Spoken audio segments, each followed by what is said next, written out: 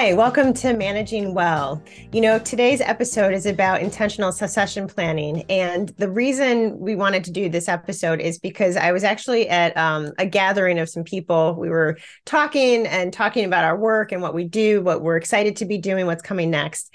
And I was talking to this just gentleman who is in the healthcare industry. And in a C-suite position. And he's thinking of retiring from this role in the next, 5 years or so and moving on to something else. And so as he was telling me what he's planning, what he's thinking, he was talking about the people he's considering to follow him. And he said that he was really excited about this one person who thinks, he thinks she's got the right skills and the talent and ability, and she's diligent. And he was really excited for her to kind of step into his role. And then he shared, but she's young. And that gave him great pause. And so she's young. And as we were talking, when he says young, she's in her late 30s. And in healthcare, the industry is the kind of space he's in is very white, very male, and older, a lot older than early 30s for C-suite level positions. And so he was really concerned that she wouldn't be taken seriously. And he also mentioned she was a Black woman. And so he was concerned about her age. And I also mentioned, her race and gender and the intersectionality of all of that. And kind of speaking to his concern of she won't be taken seriously, and not because she's not talented, right? But because of how it's always been done and because of who is in position of power. And so because of that, he was actually leaning toward another candidate who was male, who was older, who he thought would be better received by his peers. And so that's the rub right there. So when we talk about, institutional practices that do not promote diversity, when we keep doing things the way we've always done them, because that's what people will be responsive to, that's what people want, then we perpetuate these practices that limits diversity, limits innovation, and then things stay the same. And so to really make the change, and sometimes I think as individuals, it can feel really overwhelming. Like, how can I, one person, have a huge change in a big medical system, right? In a big educational system, whatever the system is, how can one person have a huge impact? And so this conversation is one example of how you can have a huge impact. And so I talked to him. If he makes a different choice and paves the way for her to make the path smoother and prepares not just her, because her skills are not in question, prepares the environment to receive her well, that's how we start making change. And that's how we cultivate great talent. And that's how we increase diversity and representation with the baseline of inclusion and making decisions from various informed perspectives, right? So as we were talking, what I said to him, I was like, it's great that you've got lead time. You're thinking about doing this in 5 years, as opposed to, in 2 months. And so in that time, there's some tangible things that you can do to make the environment more prepared for her talent and skills.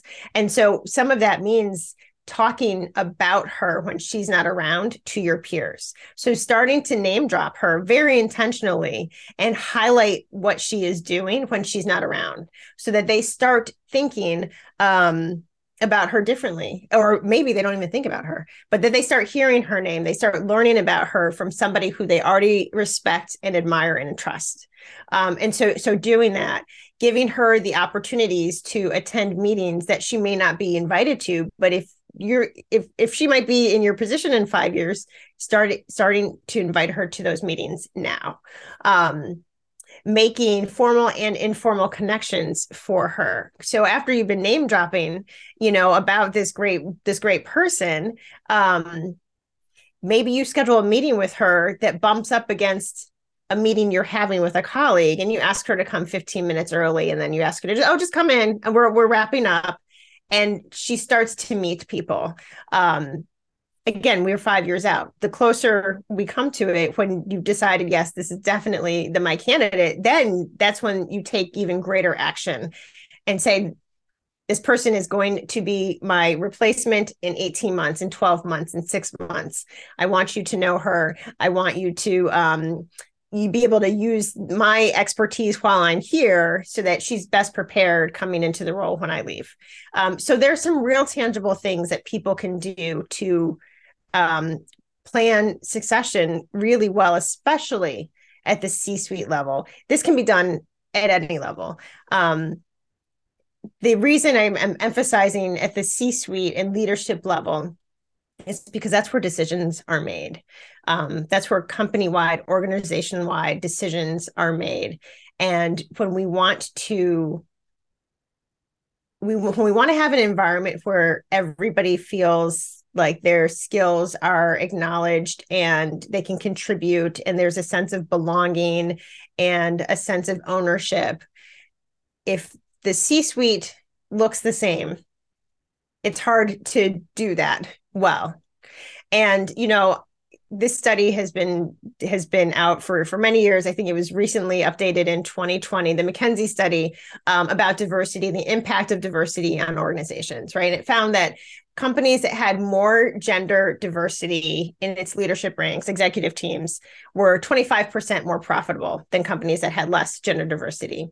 And companies that had more ethnic diversity were 36% more profitable than companies with less ethnic diversity. So the numbers don't lie. They're really clear. More diversity on the C-suite and executive leadership teams is better for business.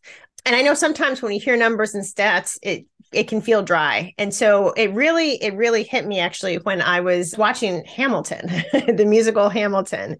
And so just think about it. Just go with me for a minute. I think Hamilton is a brilliant case study in why and how diversity significantly can increase the bottom line. So when Hamilton came out, and I know it's been many years, but when Hamilton came out, it was revolutionary in that the cast was all people of color. There were rap songs. Like, the songs were very different than what traditionally had been on Broadway.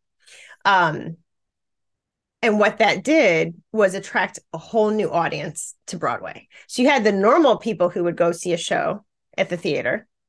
And then you had younger people, you had more racially diverse people. Like, you had all these people who had never gone to see a show at Broadway, didn't want to see a show at Broadway until Hamilton came out. And so you didn't actually lose any attendees, but you gained a lot. And then people went again and again and again. And so the amount of money that Hamilton made because it was different is significant. And I think those are lessons that we can all learn and apply in our organizations. When you have different people having input and making suggestions and crafting what the project is going to be, it is fundamentally better because there's a different perspective. It becomes richer, it's innovative. It's not the same thing that we've always done for 50 or 100 years. For you as a people manager, whether you're at the C-suite level, whether you're at the middle of your career or at the beginning of your career, but to think about when it's time for you to leave the role that you're in, who would be your replacement? And what is easy, what is human, would be to kind of pull along somebody who you're really comfortable with. And, we talked about favoritism in another episode before, that when we have an affinity to somebody, that we give them more chances and more support and more resources.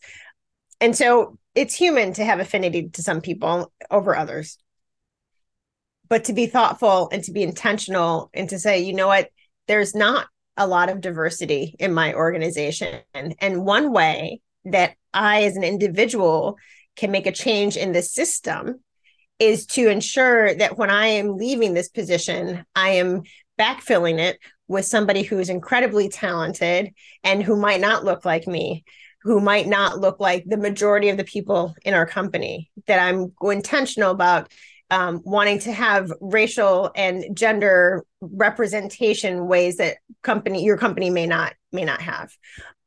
So that's something I want you to consider. Who on your team might you want to have take your place when it's time for you to move on, and pour into them, cultivate their talent now, make introductions to your peers for them.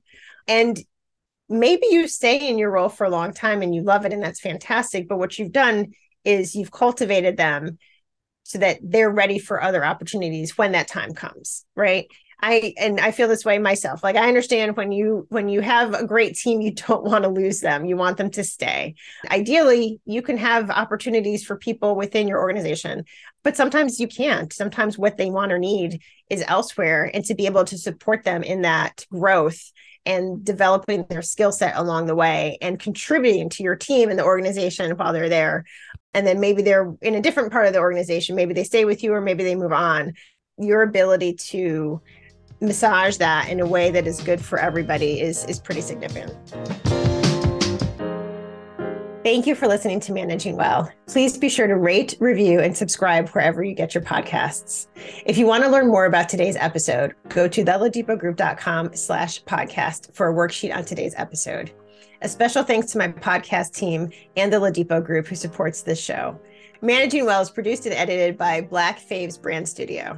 I'm your host, Tanya Ladipo. If you have any questions or topics you want to discuss, email me at managingwellpodcast@theladipogroup.com.